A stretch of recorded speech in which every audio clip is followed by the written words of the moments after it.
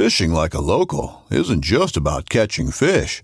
It's about connecting with the environment and the people who call it home. It's about hearing the stories and traditions that have been passed down for generations and sharing unforgettable moments with the people you meet along the way. Fishing like a local is having an experience that stays with you forever. And with Fishing Booker, you can experience it too, no matter where you are. Discover your next adventure on Fishing Booker. This upcoming concert season will be all about the boots, and Tecovas is your stop for the best in Western style. Tecovas has seasonal and limited edition offerings this spring and summer, including men's and women's boots, apparel, hats, bags, and more. All Tecovas boots are made by hand in a time-honored tradition with timeless styles that are always on trend. And Tecovas has first wear comfort with little to no break-in period. It's hard to find this level of comfort paired with this level of style. Stop by your local Tecovas store, have a complimentary drink or two, that's WCB style, and shop new styles. The smell of fresh leather and friendly staff are at your service. Many stores even have leather custom branding to make your boots truly personalized. And with regular live music and events, there's no in-store experience like it. If you can't make it into a store, just visit tecovas.com. That's TECOVAS.com. They offer free shipping on all boots, as well as free returns and exchanges, and ship right to your door. Go to tecovas.com and find your new favorite pair of boots today. Welcome to episode 122 of the Whiskey and Whitetails podcast. Your home for mediocre whiskey reviews and sometimes hunting conversation. This week, we're going to do both. We're going to do both for you, so it's a special edition. I'm just kidding. But we're going to get into a little bit about turkey season, some things about some of our favorite hunting spots and distilleries, a few random things we've come across over the week, and did I miss anything? No. All right, well, stay tuned.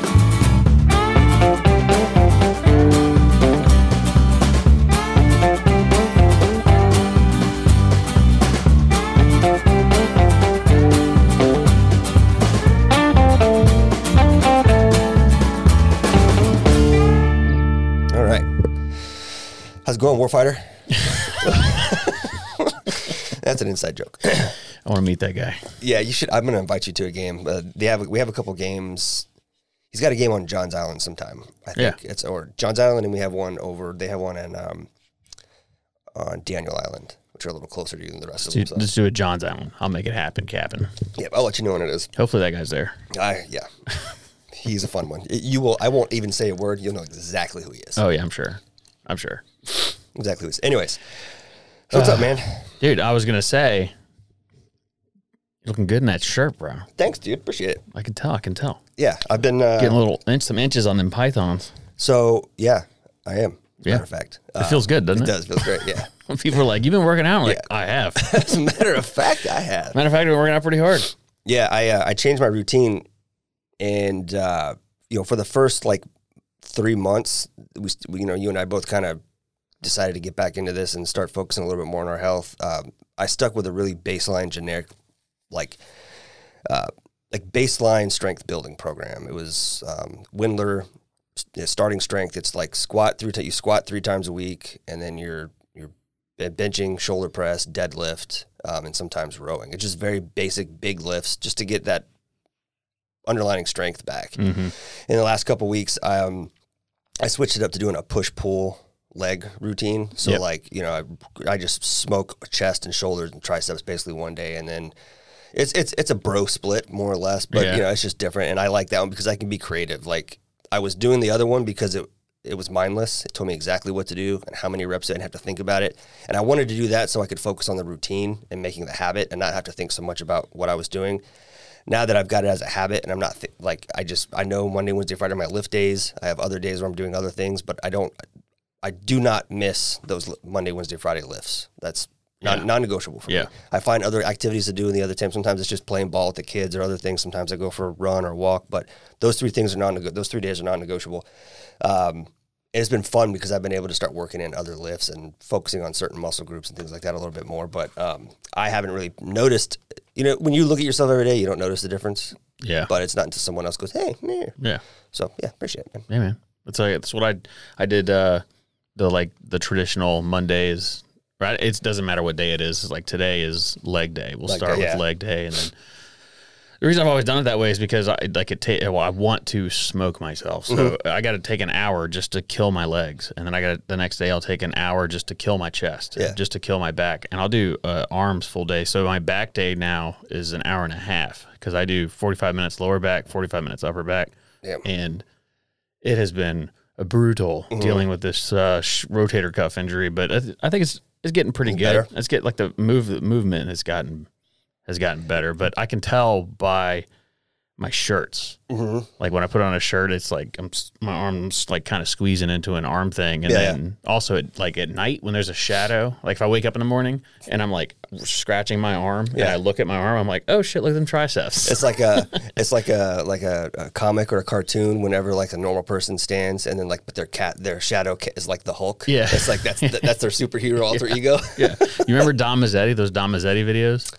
No. The guy that like, he was, they were old. It was like back in the day, but he would go to, I think he still does stuff, but he would go to a gym and just like do crazy workouts that nobody would ever do. He was like the first one to start making fun of gym stuff. Oh yeah. I bet if I saw the videos, I would remember him. But he had like that real Jersey accent. Is he the one that had the skit about his new haircut? Yeah. Yeah. Is that the same guy? Yeah. Okay. Yeah. And he used to always do the GTL thing, Gym Tan Laundry. Yeah, it's Friday. You know what that means? Yeah. Get a new fucking haircut. No, I think it's a different guy. Oh, is it? He did this thing where he would put on deodorant. And so he'd be in the mirror putting on deodorant and he'd be like, take these broken wings as he's applying deodorant, and you just see his traps exploding. And so now when I put on, I'm going to start again because it's summertime coming, but I've quit wearing deodorant, like period. I know, disgusting. No, it's not. I don't stink, you know. No, I stopped wearing deodorant back in December when we dove into like the metals in it. The metals and aluminum and the stuff it causes and the endocrine disruptors. I switched to for so long when I was younger, I would sweat really bad. And it was embarrassing because I'd have, sweaty armpits and it'd be wet. So I would be like really heavy on the antiperspirant, like chalky stuff. But after learning everything I did, I switched to one that's just a deodorant. It just smells better. So I switched to like a charcoal one, but they're hard as a rock. So when I apply it, it just like, it hurts. Rips your hair out. Yeah, it does. So I kind of quit wearing it. And it's like, I told Andy, I was like, if there's ever a point that you're like, you stink, just tell me. I know summertime's coming. I'm going to start wearing that charcoal stuff again. It's just, but it wears mine. The stuff that I wear wears off after a bit. Yeah, and a couple times I've gone to lift later in the day and I reach out to grab the bar and dip under to squat. And I'm like, whew. Oh, I know I stink at the gym. I'm not worried about that. I take a shower in the morning. I go to the gym and take a shower in the afternoon. So like, and I whatever that guy's name was that did that comedy skit about how long you're supposed to wash your armpits. Oh yeah. So like now I do 14 scrub. Well, 1, 2, 3, 4, 5, 6. I do 14 like scrubs in each armpit. Nice. It's been working well. Cool. But what were we talking about? I don't know, but man, welcome to our personal hygiene edition of the Whiskey and White Tails podcast. Well, I mean, we talk about it from time to time, but we don't really update it. Yeah, it's true. I guess. It's important to take care of yourself. Yeah. Just don't go down the weeds like we have on all the shit that's bad for you, because you'll find yourself wanting to live in a glass house with no metals or other byproducts. We quit using Tide. Like I got natural. Andy's getting ready to start making detergent. Yeah, she needs to talk to Jessica. Okay, Jessica made detergent. Yeah, it's a lot of work. It's like borax or something. It's a lot of work, which I thought was an animal. It's a lot of work, particularly for us because we have five people in the house, so we go through a lot of detergent. So Jessica's actually gone to just purchasing some that's healthier. But for you guys, it's just you two at the house. She made this huge jar and it lasted about a month and a half. It was just dry. It probably lasts you guys quite a while. Yeah, we do laundry like once a week. So. Oh, dude, that would last you probably half a year then. Yeah. I'll have Andy text her.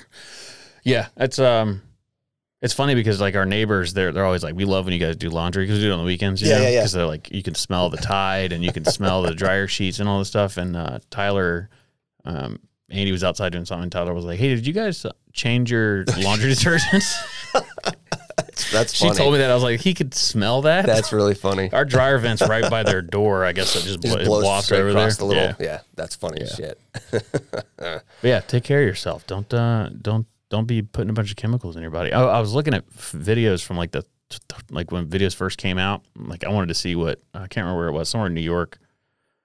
Maybe it was New York, but like city. But I was looking at videos of it, and it's like not a fat person. It's like It's like, oh, really? It just isn't. Yeah. And then all the comments on the video were like, well, it's the depression.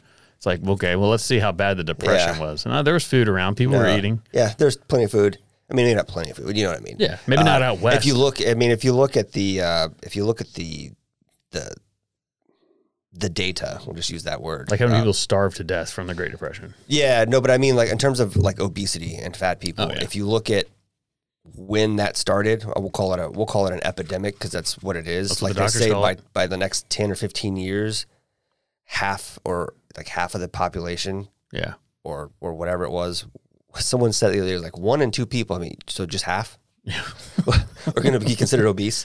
But if you look at the introduction of things like lard and like vegetable oils, Yeah, and all these Crisco, seed oils, and when the big push for like heart healthy grains and all this stuff that causes inflammation, if you look into the data of when that stuff started and when the numbers of obesity started to increase, it directly correlates with that. the government lied to us. And if you go look at, Who would have thought? no way. If you look at the studies where like beef and cholesterol were demonized, you know, and you can see where like Coca-Cola and people associated with the sugar industry and grain industry funded those things. Yep. It's pretty shitty, but do your own research, folks. Learn about nutrition and micronutrients, not just macronutrients, and where they're most bioavailable, and you'll find that just real food is where it's at. Also, not processed shit. My biggest thing that I've learned was overeating, because I was always like, I don't overeat. Like I only eat twice a day usually. I'm not really I'm not a super hungry person. But the problem is I was sitting down and crushing like 6 tacos, some nachos, Right. You know, all this stuff. But now if I get something at a restaurant, I'll typically eat half and bring the other half home. Yeah. And same thing at home. I'm not measuring food, but I'm eating way less. Yeah. It's if you break the meals up throughout the day instead of, because it's easy to tell yourself, oh, I only eat once today. Yeah, but if you sit down and crush 6,000 calories once a day, it's still 6,000 calories. But if you don't let yourself get that hungry by just eating smaller meals and some healthy snacks throughout the day, I find that helps me not, because I will binge eat. I'll wait. I'll do something for breakfast and be like, all right, I'm going to come back in 2 hours and get something else small to eat to keep myself kind of going. Time will fly. I'll get busy. It'll be dinner time. And I'm like, fuck, I haven't eaten all day. Let's go to town. And then before you know it, before you know it, I've had way too much. So my problem too is snacking at night. Like, well, I'll do Triscuits because they're healthy, And then now it's like grapes. Green grapes, dude. I don't know if I've ever had a green grape. I used to always get the red and purple ones. Oh, greens are my favorite. Unbelievably good. The Sam's sells these ones. They're called like cotton candy grapes, and I swear to God, they're just slightly smaller than a golf ball. Wow. And they're crunchy. Yeah. And I like to throw those sons of bitches in the freezer for like 20 minutes and get them good and cold. Sit down and crush them. Yeah. And you gotta be careful. You get the shits pretty quick eating that many grapes. But I did. I ate too many grapes. Remember I did that with oranges. I ate like 12 oranges one day. I just fell in love with them. And I had 12 oranges in a day and I was so sick. Yeah. But no, I did it and I ate too many grapes. I was laying in bed and I was like, shit. But now I know. Literally. Yeah. I didn't. I just I'll deal with it in the morning. Oh man. All right. I'm gonna pour what are we pouring? bourbon. I think I'm going to have the old trusty Baker 7, the old wine bottle. Are we going to make this a sip? No. Okay. No sips. Nobody sent us any, so you're right. No sips. No sips. We have gone through all sips. I just think that cork's starting to. Yeah, it's inside the bottle some, but icky. It's an old bottle. Wish they put years on it so you could tell how old it is, but it's definitely old. They haven't made this bottle in at least 4 or 5 years. Yeah, I still have a bottle at home, and it's got about the same amount in it. I milk it. Like if I ever want to taste, it's like I take one of the mini Glens I've gotten from a distillery, and I do like a 1/4 ounce pour and just have a little sip. I have like 9 of them if you'd like do you another really? one. Yeah, I'd even buy it off you maybe. Also, I'll say $400. I still owe you $70 for that Russell's. Don't let me forget. Yeah. Cool. Yeah, this is good. This smells delicious. Oh, I didn't even. Yeah. Well, we don't have to. I just peanut. Yeah, it does smell good. I've always liked it, and it sucks they changed it. Have you ever had the candy, the elephant peanuts? Mm-hmm. That's what I smell. Yep. A lot of peanut and bean products, especially on on the Swallow. God, it's such a good bourbon. I wish I could share that with people, but that's like my guilty little. Nobody gets that. It's mine. It's mine. It's mine. I would pour it for somebody if it came over, but I might send Patreon. I don't let people over at my house. I might send Patreon the rest of this bottle. Hey, that's what you get if you're a Patreon member. By the way, yeah, they're getting the sampler tier guys are getting both of those Jack Daniels that we did a couple weeks ago, and that Russell's pick. And I tried to get more of the Russell's picks, but they're gone. So, rightfully so. Yeah, the Russells. Yeah, rightfully so. Go ahead. I was just thinking, I'm going to throw the rest of this in sample bottles, and we'll do the lottery thing. It's a good move. The red ball. So you get 3. There'll probably be 4 pours out of that, so 4 people will win. Nice. Yeah, I might do that tonight. Something to consider. If you're not a member of our Patreon, you can join for as low as, is it $3 or $5? I always forget. $3 or $5. $5 a month. All kinds of cool stuff. Hop in there and ask access to our Discord server and hang out and chat. And we talking there all the time. Got woke up this morning with some Discord action. So, all right. Do you want to do hunting spots or just whiskey stuff first? I don't know. Flip a coin. Well, before we do that, I want to talk about you sent me, I didn't look at the reel, but you sent me a reel and you said, let's add greyhound coyote hunting to the to-do list. So Andy told me about this. Really? You know how she's all into working dogs. Of course. So she told me about this a while ago, and I was like, that's a fascinating, but she couldn't find a video of it. And so she finally found one the other day and sent it to me. Nuts. Yeah. It's crazy to think that a greyhound would chase down and rip apart a coyote. It looked like it was the videos from a distance. Yeah. Moving. Those dogs were not running without purpose. Yeah. And once they achieved their goal, they were rewarding themselves. I'll put it that way. Yeah. It's 4 or 5 wild that a dog would, I mean, it's funny because it's like pit bull fighting is illegal as it should be, but like this, we're like, well, they're an invasive coyotes, species. Man. Yeah, they're just destroying like turkey populations and other, fawns in the spring. It's just like, can you think of the first guy that made that work? He's like, I wonder if this greyhound, because they love to run. Yeah. I wonder if they'll chase a coyote. I wonder if it was deliberate, or if it was an accident. Give them a taste of coyote meat. And maybe. Like, okay, I need more of that. I know that greyhounds are used for racing, but is that what they were bred to do, to race, or do they have lineage in something else like chasing lions, like Rhodesian Ridgebacks or something like that? I don't know, Andy. You tell us. I'm pretty sure that they were bred for racing because they've always been racing dogs, but they could also be like rabbit hunting dogs. It's true, I guess. But I don't know if they can fit inside of a burrow. So maybe I don't know. I know they're fast, but I don't know if they're fast enough or agile enough to catch a rabbit. Probably not agile enough for rabbits. Rabbits are pretty shifty. Yeah, they can. They're like sport, but insert a fast running back person. Oh yeah, I don't sport. Bo Jackson. Bo Jackson. So rabbits are the Bo Jacksons of field NFL. Oh shit, that's good. Yeah, it sounds fun though. Yeah, I would love to go experience it. I don't know how much the human is involved, but I don't know. Did you see the one I sent you of the guy doing some falconry from his car? No. He's got a tiny little falcon, don't even know what kind it is, on his arm. Yeah. He's just driving through a parking lot and hunting this particular little birds, and he just drives up, kind of whips it, almost like a drive-by, puts his arm out, and the little falcon takes off and grabs this little bird and just going to town with it. Yeah, it was cool as shit. It looks like he's in the middle of town somewhere, like a shopping center. Could be. There's like they want to get rid of pigeons or something, and they bring. It was something like that. Yeah. Foie gras. I don't know. Pigeon. Delicious. Well, since we're talking hunting, let's do hunting. I wanted to do, because we get asked a lot our favorites, and I guess, I mean, that's the point, right? We should be talking about our favorites. Save you some time. Like what is fun? Yeah. Most people, I think, that hunt will probably start out with the deer hunting thing.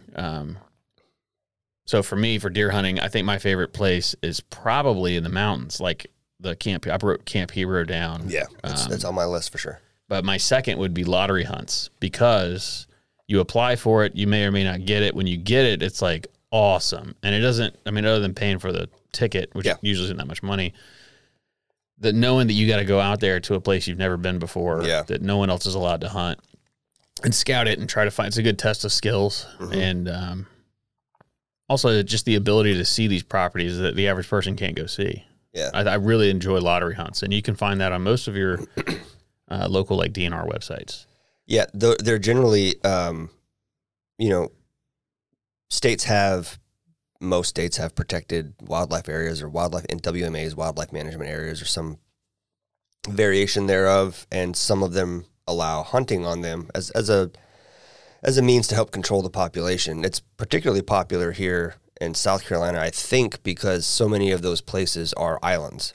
And while we all know that deer will cross, some of these are near parts of the river or surrounded by rivers where the water moves at a pace that most deer are not opting to cross that. And so if hunters don't help out, you run the risk of, and we go into another episode down the list of reasons why population control is important and management is important, but because there's not a lot of, in some cases, predators or other hunting opportunities, DNR has to manage it somehow. So allowing a few select folks to come in and hunt, not only is it fun, like you mentioned, but usually there's not a lot of pressure. So you almost always come home with something, almost. Or at least see stuff, right? Because you can go out on public land and not see deer. Yeah. Unfortunately, it's just the way it is. But when you go on these hunts, usually the pressure's low enough that you see deer for sure. It's like when I went to Bear Island, if I had a bow, it was a rifle-only hunt, which I'm pretty out of practice for, not sitting under a feeder. Yeah. Shooting a deer with a rifle, with a scope anyway. Mm-hmm. I could have done it if I didn't have... The scope is what screwed me up. But it's probably the biggest deer I've ever seen in South Carolina, and it walked right in front of me, and it did not respond to, Nothing. He was running his rub line, which is funny because I was walking. I wasn't even going to hunt there. I had my climber, and I was walking through a path, and I jumped a deer, and I was like, oh, he'll come back. So I walked straight to a tree and climbed up it, and he did. About 20 minutes later, he came right back. Yeah. And I was trying to use a shooting stick, and then the stick went through the grate of the climber. So by the time I was like, okay, squeeze your knees around the shooting stick because I don't want to drop it. Yeah. And then I'm trying to get this rifle up, and he was just moving. He wasn't stopping. But if I had a bow, it would have been a dead deer. Quite the kerfuffle. Yeah. And then other places, like I did the bow hunt at Webb. Yeah. And same thing. It was too far away. Mm-hmm. There were deer there. It's just if I had a rifle, I would have slammed it. But it was a bow hunt only. Yeah. When we did that lottery hunt a couple of years ago out on what was that? The Bono Ferry, or I think it was Bono Ferry. It's a huge tract of land. It's split up into two sides, and they rotate each year. So one year the lottery hunts will happen on one side, and then the veteran youth hunts will happen on the other, and then they flip flop the next year. Yeah. Saw tons of deer, bumped deer. Took a shot at one. It was way further than I should have. I missed. But yeah, I mean, it's a lot. There's tons of deer out there. Surprisingly, though, when we went to the skinning shed, do you remember that? There weren't that many people bringing in deer. For the number of people that showed up for the check-in and the in-brief and orientation thing, there weren't that many deer killed. It was also the tail end of the season. Yeah, I think they were a little pressured. It was like December, I think, when we got ours. So it was definitely cold because I remember we froze to death. Yeah, remember we were going to camp. We were going to stay the night and camp in the morning. We were going to stay out at Livingston's property before his house was finished. We were just going to sleep in that silo. Yeah. And we got into our sleeping bags, and even with the heater on, we were both laying there. And you were like, "You think we're going to hunt in the morning?" And I'm like, "Not if I can't fall asleep." Yeah. And he's like, "Well, you think you're going to be able to sleep?" And I'm like, "I don't know. I don't think so." I couldn't. And he was like, "Well, then why don't we just go home and hunt tomorrow afternoon?" I'm like, "Yeah, sounds good." So we packed even after we spent an hour getting set up, we were like, "Fuck this," and just packed our shit up and left. It was so cold. I don't think we were prepared for how cold it was going to be. No. I think we underestimated that for sure. It would have been miserable if we'd been far away from home and didn't have the ability to just hop in the truck. Yeah. I slept in the truck at some point. I think you went home and I slept in the truck. Did you? Yeah, because I remember that truck does the fuel pump makes some weird noises sometimes. Like it sounds like there's air bubbles in it, which is a normal thing. But I remember it kept me. I couldn't sleep because of it. I was like, "What the fuck is wrong with this truck?" Because I had just gotten it. Yeah, interesting. But, yeah, so lottery hunts. The deer hunting thing is that. But outside of deer hunting, what do you think your favorite hunting is? Outside of deer hunting, it's a pretty close tie between turkey and waterfowl duck hunting. I've not had a chance to do any like strictly geese hunting, like out in the field in the layout blind. I'd like to try that sometime. Done a good amount of duck hunting, and that's a ton of fun. Yeah. Now, I would like to find a place where you can hunt like mallards and other ducks in flooded timber, not from a blind. So we hunted from some blinds, some really nice blinds, like you see online with the TVs and heaters and all that kind of stuff. We've done that. It's a lot of fun. It's a great way to spend all day. But I would like to actually get out in the water in my waders, leaned up against, a big cypress tree in the swamp with some dogs and hunt with dogs and try. I haven't done that. If that gives you an indication of my experience level with duck hunting, it's not. I don't have a ton of experience, but what little I've done, I've really enjoyed. I've also really enjoyed the turkey hunting I've done. So speaking of that, the flooded timber thing, you never responded to this video from the hunt club. I didn't, because I'm still not convinced it's an alligator. There's tons of other animals in the water that make bubbles. Yeah, it's a lot of bubbles, man. I threw a stick at it. I know there's big alligator snapping turtles in there. I'd believe that before alligator, only because of this. And hear me out. Yeah. Because of where that portion of the club is located at the mouth of said river. Yeah. I just don't see why alligators would bother coming that far in with how much that water fluctuates in height. Well, my thought is less than a half a mile away, there are gators everywhere. Where at? Across the street, on the other side of the property where that river is. I mean, I know they're not walking through the property, but yeah, as the crow flies. I mean, there's another river that runs by there that I've canoed, and there's alligators there too. I guess that's my point, is that there is better habitat close to that spot. Yeah. So why would they bother coming over there? And I'm not saying that's absolutely not. I've never seen it with my own eyes. Me neither. And so I just have a hard time believing it. If I thought there were a bunch of gators in there, I wouldn't be lackadaisically tromping cruising around through there like we do. Yeah, in our waders. I mean, we go in there like chest deep. Little water coming over my. I wouldn't be doing that if I thought there were monster gators. Yeah. But I think it's possible. There absolutely could be some small ones that make their way up there, just kind of lost and trying to figure out what's going on. But I don't think there's any big ones or like a large population that is just camped out in there. Because it just, as you're aware and you've seen, that water level rises and falls quite a bit, and they need those burrows that they make to stay right. So I don't know. But yeah, I've seen that stuff before too, and I've definitely I'm gonna go in the water on another spot, and they walked a little further down. I don't know that I've never seen a snapping turtle blow bubbles, but I'm not saying they don't. There's fish that do it too. There just was a lot of bubbles. Yeah, it could also be swamp gas. Well, that's why I threw a stick at it, but it stopped. It stopped. Yeah. Well, maybe your stick perfectly plugged the hole. Could have. But no, I wrote for my favorite. I wrote duck trips. Duck trips, yeah. Because it's not necessarily like duck hunting is fun, but duck trips might be my favorite part of hunting. That's a good delineation or differentiation, whatever the word is. Duck hunting is fun, but the overall experience, the trip, the traveling with your buddies, hanging out, before and after camp, staying up late, having some beers, telling stories, telling lies. It's a lot of fun. Yeah. It's one of the only types of hunting that I think you can go all day, be miserable, cold, not get to shoot a lot of ducks or any, and still have fun. Yeah. And then we went to Reelfoot Lake, and that first day that we went out, and it was just miserable and windy and kind of rainy, and we didn't really kill. I think we killed 3 ducks or 4 ducks total the whole day. We still had a fucking blast. Yeah, we had a great time. So, I agree. That's good. That's a good point. Especially if you go with guys that'll kind of get loose in the evenings. Yeah. Have some fun. Get some drinks down. Let your hair down, so to speak. Go down to a local townie bar and pick a fight. Yeah, pick a fight with a guide that knows everyone in the city. Yeah, everyone in the area. With one road in and one road out. Yeah, and a 30-minute response time for the closest sheriff. I like to pull on beards and that kind of stuff. But yeah, and then what do you think about how would you rank quail hunting?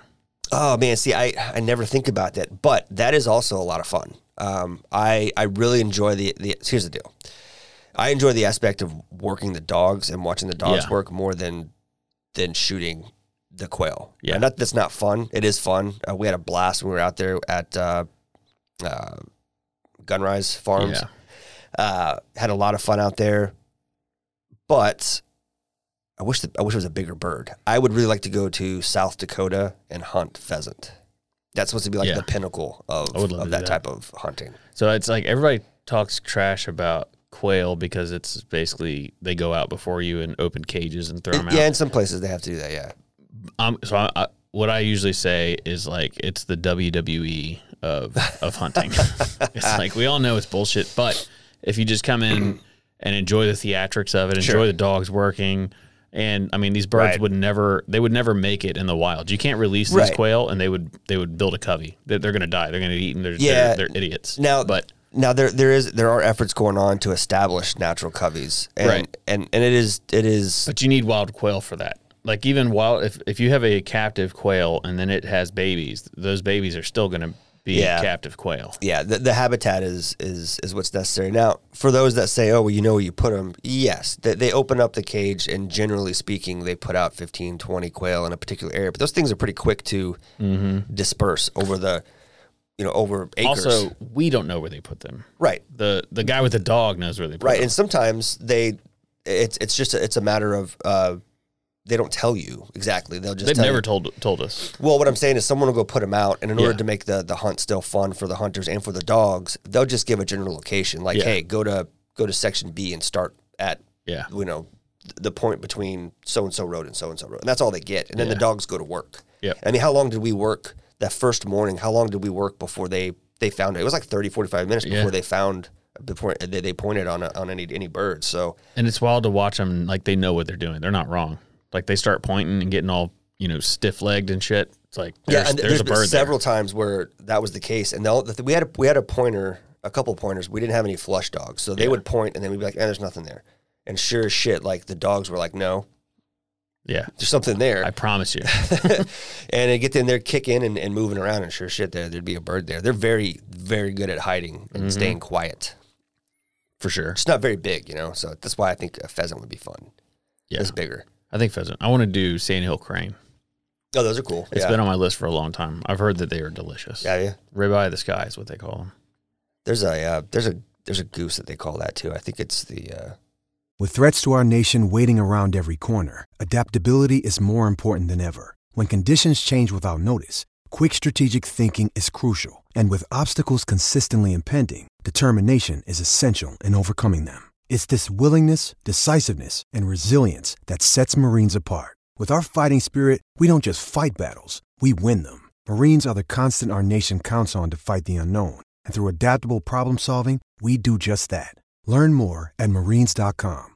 I want to say it's the speckled belly. I could have it the opposite. That might be the nasty one. Who knows? I thought about going to Florida too because they do iguana and those Egyptian geese. Oh yeah, that would be fun. It's just air pistols, and you go out like on golf courses and just smoke iguanas. Yeah. That sounds kind of fun. Like they're like, you got to pretend like you're golfing. You can't. So you ride around a golf cart with golf clothes on, and like once nobody's around, like we're good, left and right. You start smoking iguanas and geese.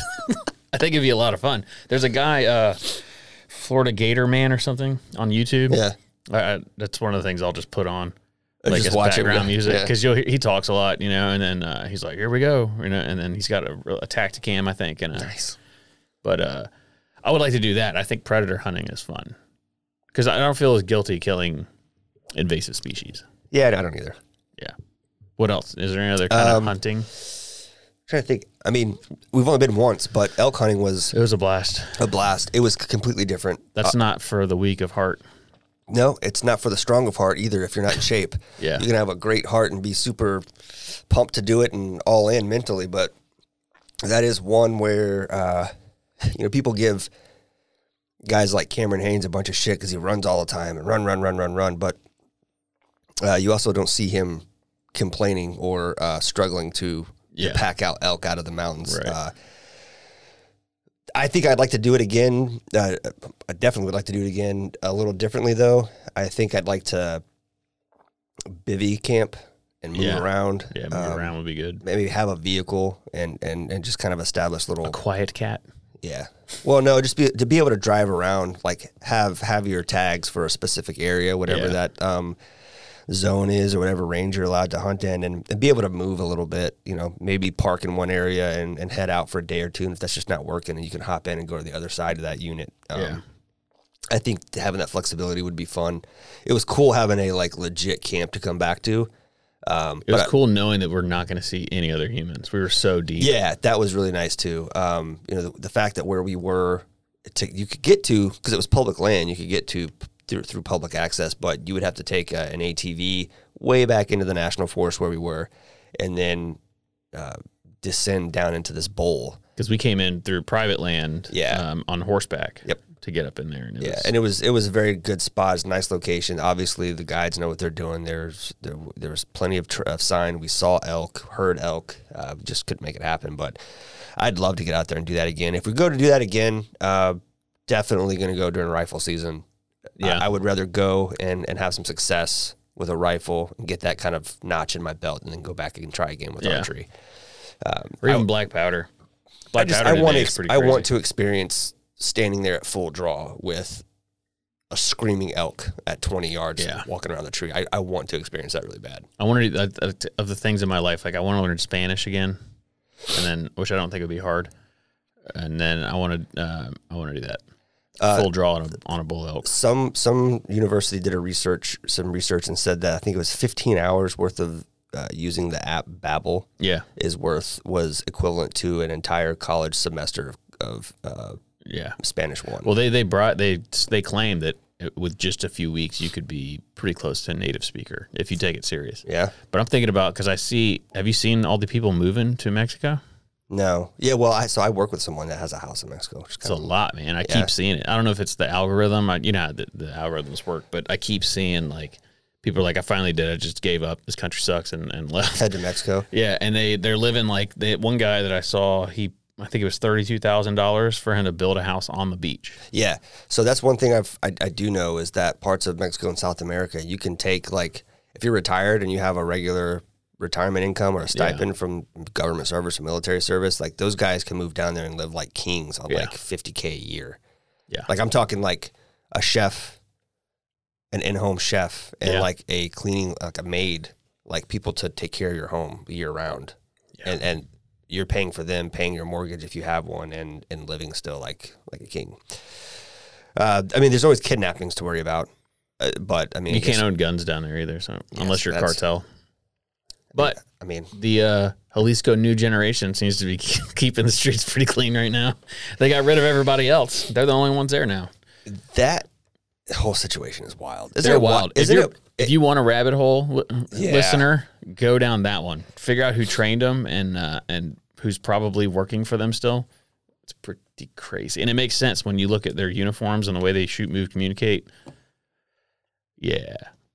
Oh, yeah. I'll just leave it at that. There's... What's really funny is that if what's going on in Mexico on our border, and don't get me wrong, the media and the government does a good job suppressing it, but that shit's bleeding over into the United States hard. And I'm not talking about just over the border. There's all the way up and through Canada, the stuff with not just the drugs and the human trafficking and stuff, but the violence, all of it. If this were happening in the Middle East, we'd be, invading that place to spread some democracy in no time. Yeah. Well, it's like all these houses you see on Instagram that are like, you could buy this house in Texas. It's 5,000 square feet. Yeah, it's only $320,000. And everybody's like, oh, I want to move there. And then you look it up on a map, and then you look at the crime, and it's like cartel murders day in and day out. Yeah, it's 50 miles from the border. Yeah. It's a beautiful home. Beautiful home, yeah. Yeah, if you want to be hosting coyotes in your backyard every afternoon. Those giant-ass glass windows, you're in trouble. Yeah, I saw one like that, and I showed Jessica. She's like, "It's how much?" Right. And I was like, "Yeah." She's like, "That's less than we paid," And I'm like, "Yeah." And I'm like, "Would you move to Texas?" She's like, "I don't know. I don't think so, but that's." And I'm like, "Let me show you a picture." And I pulled up maps, and I was like, "Do you see where that is?" Yeah. I was like, I have no question that someone that moves in there is going to be getting. Yeah. The chain link fence that is the border wall is 20 feet from your back door. Yeah. No, that's, your neighbor has a what? Oh, your neighbor guaranteed has a tunnel under the border, and they're running drugs through there. Absolutely. That whole neighborhood was a cover up, sponsored by the cartel. Like, we'll get some white people to move in here, so it looks all uppity, and then we'll have this like drug running house right in the middle. I bet you the construction company that's built that whole neighborhood is a DEA front. Could be. They got to get the drugs in somehow. Yeah. Or CIA. They're the ones that like to bring the drugs in and help. The DEA sells guns to the cartel. Right. The CIA just buys the drugs. Right. Yeah. And welcome to the Whiskey and Wine Tales podcast. Jesus, how did we get there? We're talking about hunting. Yeah, I know we were.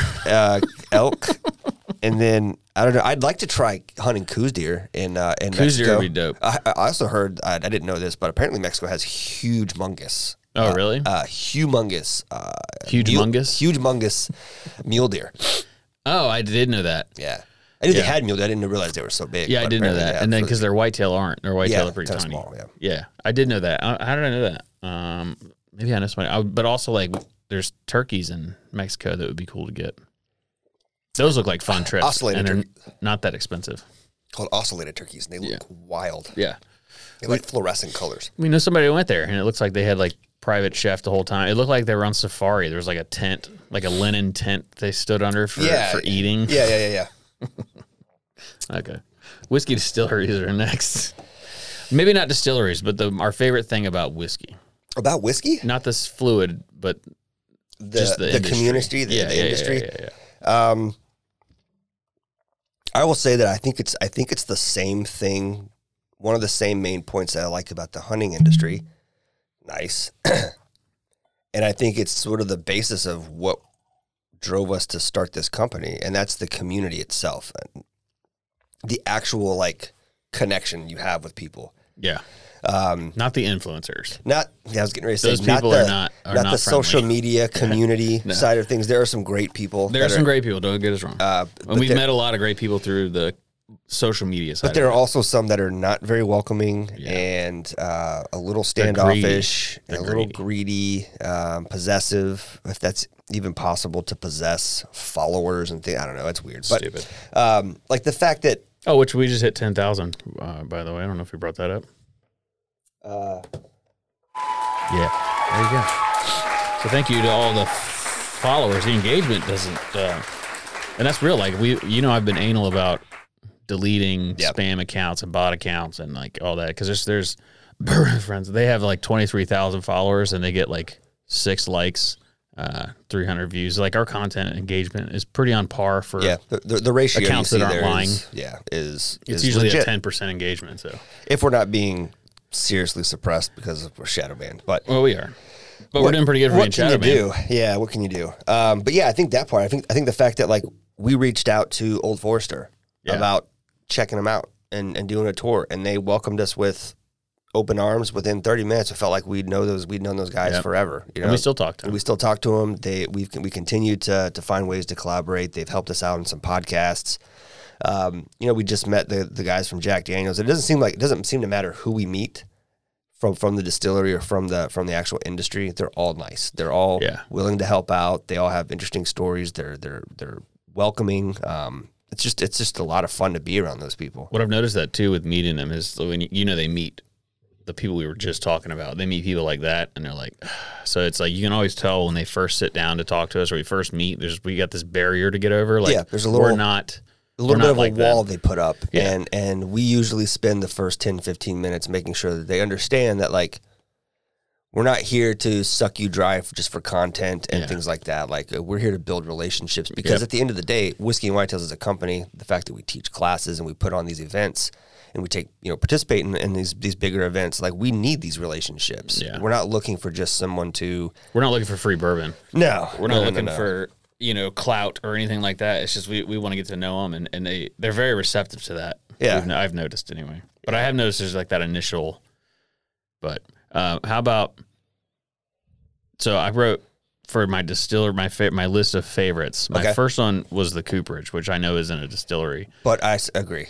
But that was awesome. Yeah. Yeah. My number one would be Old Forester, and to me that includes the Cooperage because that we kind of just did all that in one day. Mm-hmm. But that day was great. was so much fun.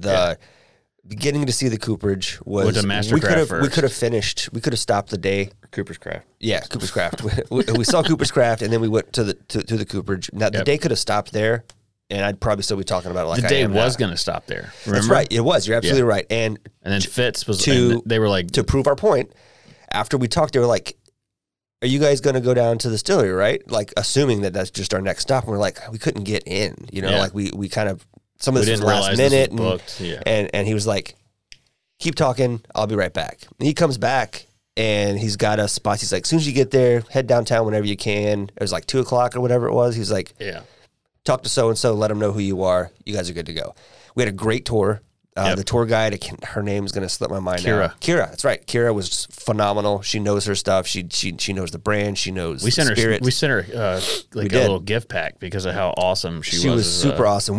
Knowledgeable. We kept our mouths shut. We just enjoyed the tour for what it was. At being as much into this as we are, a lot of the stuff was not new. But what's fun is going and seeing how each distillery tells their story. Yeah, their spin on it. Their spin on it, how they talk about and show the process.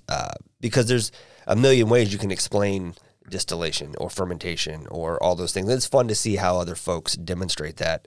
Getting to see the lab where they test and leading all the way to the tasting at the end. We answered a few questions. We made a few comments. And then towards the very end, the rest of the group went by. She sort of stopped us and she was like, "Who are you guys? Who are you?" I think we said nobody. No, we're nobody. We're just no. You guys are somebody. We just like whiskey. Yeah, we're somebody because we got that invitation, right? But at the end of the day, it was like we're nobody special. We just really like whiskey, and we were like, "You're doing a great job. Like this has been a lot of fun." But yeah, I think. And then they were like, when you get downstairs, there's a bag behind the cash register. You got to pay for it, but don't open the bag. Don't open the bag in the store. And then we bought it and went outside and opened it, and it was birthday bourbon. Birthday bourbon. Yeah. So it was anybody who knows Old Forester and had been there before knew that's what it was. There were a few people that were like, "Whoa, what is it? What is it?" Like, I'll buy it from you. Yeah, I'll buy it from you. If you don't want it. If you want to buy it, and then I'll just buy it from you in the parking lot. Yeah. And then, was it the same day or was it the next time we were in town? We were walking by and some guys were leaving with bags and they were like, "They got some good stuff over if you can get over there." Yeah, and we ran over there and they were gone. Yeah, they were gone. Yeah. But I agree. I think that the Cooperage and Old Forester was so far, because there's still a lot we haven't been to, my favorite. Well, my second favorite. So I wrote Cooperage. Okay, but I'll give you that full day. So the day, that Cooperage day. That's why I include Old Forester. Yeah. So number 2 for me was Burnt Church. Yeah, that was going to be one of my next ones as well. Yeah, only because the second time I went there, like the first time was awesome. It was cool. You know, we were treated very nicely, but the second time. Oh, when you went with Justin Hodges and all the other guys, you guys, they gave you quite the VIP treatment. They did. We got to sit behind the ropes and the leather couches and everything, and then I had dinner with Chris, and it was a ton of fun. But we got to really talk, like real deep in the woods about stuff, and that's cool. For me, I like it. The personality. He spent the entire day with us, which is nuts. Really? Yeah, all day. Is Chris I get it mixed up. Chris the head distiller, or is he the... Peter's the distiller. Chris is the guy that runs everything. Right, okay.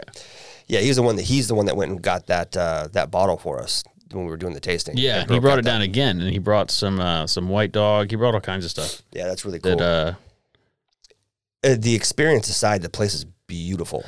Yeah. It's one of the most beautiful distilleries I've been inside of. It's simple. It's not huge. You remember that charred wall? Yeah. You know that's real. What? It's not fake. I thought it was fake, and we were sitting there, and I asked him about it, and he was like, "Oh yeah, this is hold on, I'm going to tell you." They put so much thought into that place. It's called. It's known as the Shaoshugi Ban. Okay. Yeah. It's a multi-step charring process which creates a unique finish on each board of wood. The result is a durable finish suitable for high-traffic areas that is also fire-resistant. However, the reason for using that on their walls is more than just practical. We wanted to highlight the rich, dark, charred wood in prominent areas such as the entryway. How do we make this wood product fireproof? Burn it. Just burn it. Can't burn it twice. Yeah. Right. It's harder to burn if it's charcoal. Yeah, that's funny shit. Then it's got a coating on it so it doesn't roll off on your fingers. But, yeah. But it was cool to know that it's real burnt wood. It wasn't. I figured it was like 3D printed or synthetic or something. Right. But it's actually a real thing. Very cool. And then the next one I wrote was Penelope. I didn't get to go to Penelope. Not Penelope. I said the wrong thing. I haven't been to Penelope either. Peerless, yeah. There we go. It started with P. Yeah. Yeah, Peerless. Yeah, that was good. That was good too. I liked the cat. There it is. Rye's her name. Yeah, it wasn't the cool history or the. It's a cool story, and it's cool to see real cedar tanks and stuff in there. And they went in depth on, like, we got to see the entire process. I mean, that was cool. Yeah, the way they have the tour set up is is really good. It mimics most of the other tours. I mean, you start some of the history of the distillery, you get into the beginning of the process and work your way through. Their single barrels are money though. Yeah, good stuff. Like we had a couple that were. What was that? The campfire one. The campfire was money. Yeah, I went through that pretty quick. Their double oak is really good too. Yes, that's one of the things that I grab. Like when Anytime usually when you can find it. if I'm gonna have a drink, no, like on the bar. If I'm gonna have a drink or 5 or 20 or whatever I'm gonna do, I'll usually start out with like cool stuff, and then I move into Wild Turkey, which is why I drink the most of the Wild. Because once I'm like, I can't really taste anything anymore. It's all the same now. Yeah, I just go to Wild Turkey. But that's funny. That's one of the ones that I definitely grab a lot. And I wrote Old Forester, and then I want you didn't go with us to there, but next time we go, I'm going to take you there. Evergreen Liquors. It's a liquor store. Where's that at? It's kind of where we stayed, that Airbnb. It's like it's basically across the street. This is where it's a liquor store, but they have a bar. Yeah, yeah. And they had like super cheap pours. Yeah, yeah. They had Coy Hill was $15. $15? Yeah, $15. Doll hairs for a pour. That's not bad. So we went there with some people and ended up. I think we drank that entire bottle. Nice. Like just between all of us. That was that meetup, right? Yeah. Yeah. Yeah. It's a good time. Sounds like a good time. But Evergreen Liquors is cool. And then I just saw somebody we follow, mutual followers, but they were there with Bill Bender. Yeah. And I was like, Evergreen's a shit. You know, like Bill Bender's cool too, but Evergreen's really cool. Bill Bender's cool, but have you been to the liquor selection? Yeah. What's your like number one distillery that you want to go to? Like anywhere in the world. Doesn't have to be a bourbon or like what's one Guinness? that you definitely want to Guinness? It's not a distillery, but yeah, it's pretty close. Yeah. But while you're there, you know, you could go to several other distilleries, but I think that's definitely on the list, like on the for real list. I don't know enough about history and lineage of Scotch or Irish whiskey, but I know I would 100% love to go take a trip and like. I don't want to do Scotch. I can't. I couldn't drink Scotch all week. No, I'm not talking about drinking it all week. Like I think like a sip or two, like maybe at each place. But like I just want to go see like so much of what we enjoy now started there. Yeah. I feel like we at some point in this journey we owe it to ourselves to maybe take the wives and go. We should go to Dublin there for sure. Oh, I'd go to Ireland in a heartbeat. Yeah, let's plan I'm gonna write this in big caps. Let's plan a Dublin trip, and we'll reach out to some people and see what Jessica just watched a movie, like a romantic comedy that had rom-com with Dublin was a main piece in it. So I'm really? sure she'd be all down. Oh, let's go to Dublin. Yeah. Yeah. Well, I'm down to go. Those are my people. That list for me. I want to go to Jack Daniel's. Yeah, in the States for sure. Now that we have he said VIP. That's what he said. Treatment. So that's what he said. You want to trick me into going somewhere? Tell me I'm going to get VIP treatment. Yeah. When I get there, you can punch me in the mouth and give me a VIP badge and tell me that's the VIP, and I'll still be happy. Yeah, I'd still be happy. I really want to go partly because I like what they're doing, but also just the small fanboy portion of it. I want to go to Crowded Barrel in Texas. Yeah, and for sure. That'd be cool. Do a tasting, and they have events there all the time. Just hang out because everything I see, whether it's people visiting personally or it's their own content, they're always around. They hang out with just regular people. You know. Well, they were regular people, which is what I guess it's that just goes to further support what I'm talking about when I say these people are just very approachable. I think they also know that people are coming there in hopes to see them. Yeah, so I agree. That's how they sell their shit. One day it'd be cool to attend the sommelier class, the level 1 sommelier thing for like stay there in their castle or whatever, the tower, and I'd be down. Learn some whiskeys stuff. That'd be fun to do. And we get asked pretty often when we're gonna start making our own. I don't think we ever will, but I could see us doing like a blending project, buying some barrels and making something. It'd be fun to do a blend. I mean, that's like our series, thing anyway. A series of blends. Yeah, I think it'd be a good time. Name them after hunting seasons. Season 1, I don't know. We'll figure something creative. Turkey season, gobbler season, jelly heads. Yeah, Bucks Unlimited. What's only Bucks? OnlyFans? Only Bucks. Did you see that I reposted that guy? You know who he was? No. like he had tape over his nipples, and he had made that OnlyFans. Oh yeah. Do you remember who that is? No. We were with him at Righteous Gemstones. Really? He was one of the militiamen. Yeah. No shit. He was the guy when I was talking to, the son, Andy. What's his name? Andy. No. The son that plays the son in the show. He was in like Workaholics and yeah. Jeez, I'm terrible at names. Yeah, me too. I know what you're talking about. Anyway, I was talking to him, and we were having like a conversation, just joking about what's going on. And he walks up and he's like, "Hey, I saw that fish you caught. Let me recreate it for you." And I was like, "Dude, don't pitch." But good for him pitching stuff. I didn't pitch anything. I just was talking to him. Next time. Yeah, next time. No, I would never do that. That's annoying. Still waiting for that damn season to come out so we can see our 45 seconds of fame. So they just updated the IMDb on this year's season. So nice. I'm guessing it'll be soon. Probably in end of summer. Yeah. I'm going to guess. They'll probably wait until fall when seasons kick off usually. Probably. I figured it'd be like August because I think one of their first season came out in August. I don't know what the seasons are, you know what I mean? But they do new season starts. It's always in the fall, right? At the same time football is starting and all that other shit. Yeah. When you're too busy to watch it. Pretty much. Yeah. You can't come out with it now when we're all sitting around trying to watch something. Have you seen I just got on Netflix. It's called like Wet Hot American Summer. It's right. It's they're at a summer camp and it's based like in the 80s, like an 80s summer camp. But it's hilarious. Is it? It's all comedians. And like there's some famous people in there that just are in there for like a scene or two. Yeah. Cameos. It is hilarious. It's really funny. I'll have to check it out. Yeah. It's like crazy humor. It's like, my kind of stupid, dumb humor. Sure. Like there's one where the girl's like, "Ooh, boys," because she's a little girl. And she's like, "Boys are gross." And she's like chanting how boys are gross. And then she's like, "Uh-oh." And she gets her period and she like runs into the bathroom. And someone gives her a tampon and she comes back out and it's another chick. She's like a 40-year-old actress. And she's talking about how much she loves boys after that. It's hilarious. It's that kind of humor. Okay, yeah. I'd probably have to watch that by myself then. Yeah. It's funny, though. Yeah, shit. That's good. What else for whiskey stuff? I like the events, man. The events are cool. The events are really cool. And even the events that aren't just about bourbon or just about whiskey, I think I might enjoy bringing the whiskey piece to events. Yeah. Like when we go to an outdoor show, when we do Seawee, and people are like, "Oh, whiskey and whitetails."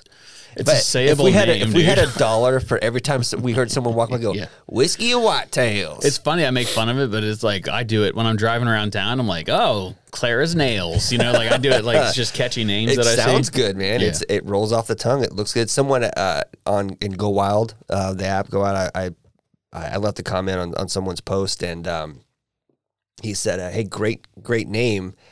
He's like, just as a thought, you should consider a segment for this time of year called Bourbon and Beards and talk about turkey hunts. And I was like, funny story.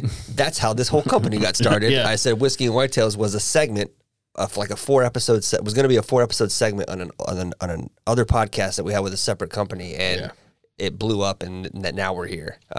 So it's certainly got the potential for sure. And we get ripped off quite often. So it's it is what it is. It's got to be a good name. Sounds good. It looks good. Fortunately, we capitalized when we did. Often imitated, never duplicated. Sure. Yeah. It's fun. It's if you want to buy the name Whiskey and Whitetails, we will sell it for a cool $15 million. Dude, I tell you what, the potential the name has, if somebody wanted to buy the company just on potential alone. Yeah.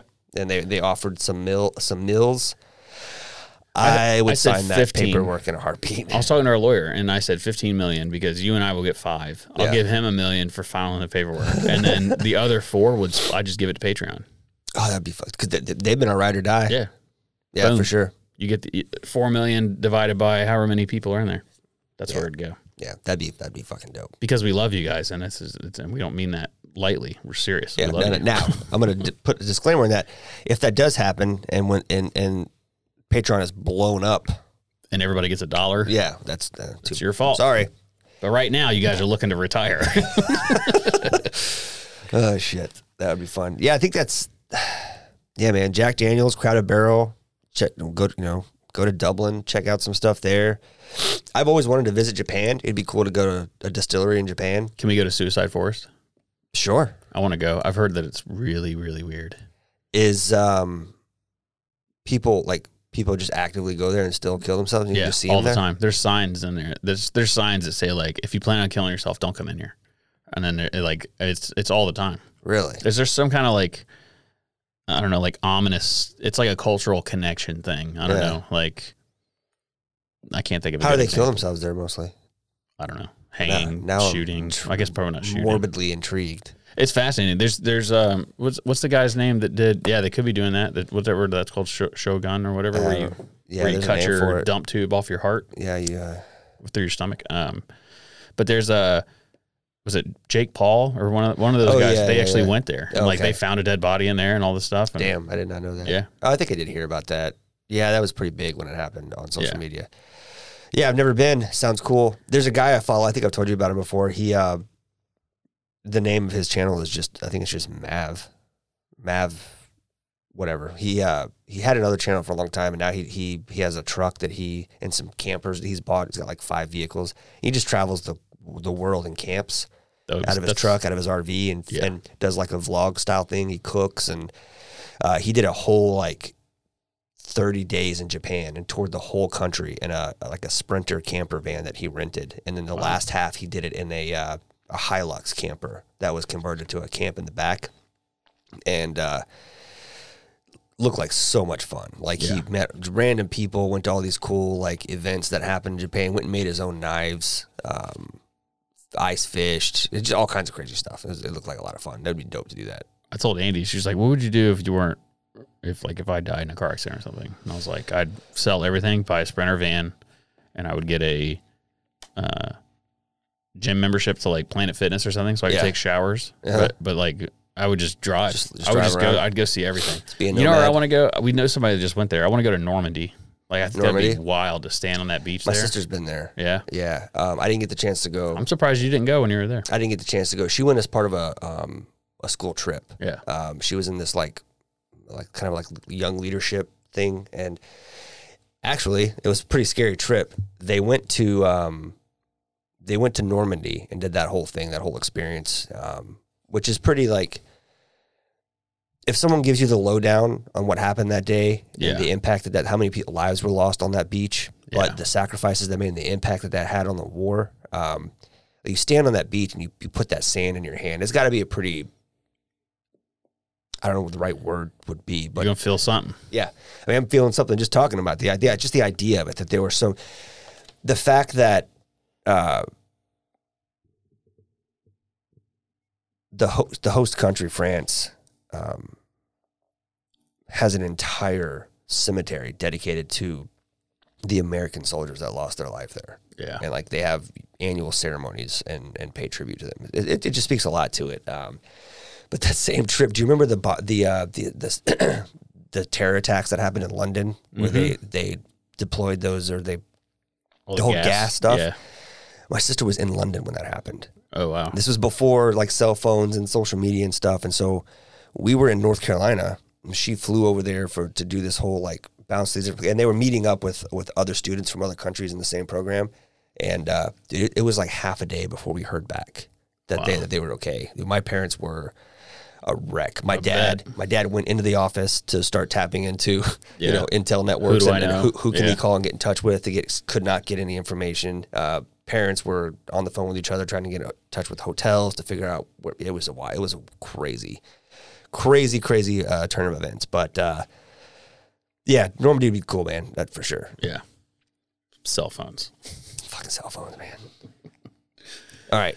Yeah. We've crushed an hour. Yep. It's been a good day at work, and I'm ready to go home. Yeah, I'm ready to go home.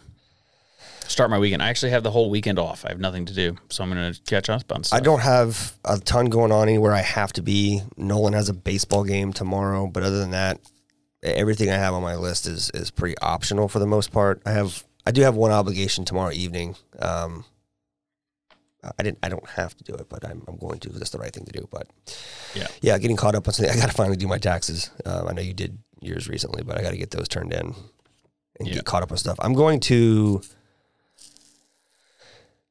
I'm going to spend a couple $100 and redo my the top of my workbench. Approved. I came up with a send that up to finance. I came up with a design. Have your supervisor sign it. I came up with a design. You know the jigs that I have on top of it for making different things. I came up with a design to condense them all into one. Nice. It's like a modular thing where I'll be able to change out the jig into that one so they're not all permanent to free up some workspace. Yeah. So try to start that at least this weekend. Do it to it. I'm gonna also a little put out for anyone that's in the local Charleston area. If you want a business or know somebody that owns a business, we are looking to put our stuff in your store. We've put together a business plan for that and can show you the metrics on all the people that get directions to the studio, as well as several screenshots of people asking where they can pick our stuff up locally. And on that, if you are in the market for one of our bourbon barrel turkey calls and you're in the Charleston, Augusta, or Savannah area, you can go check out Rivers and Glen. Yep. You can buy yourself a Whiskey and Whitetails bourbon barrel turkey call. Each store has a limited inventory, and you can scratch away and find one that fits the best to your liking. And we've done that and sort of glossed over it, but I want to toast to that because that is our first product in a retail store. Yeah, cheers, man. Congratulations. Don't miss the table. Don't miss the table. And on that note, thank you for listening. We love you all very much. Okay, bye.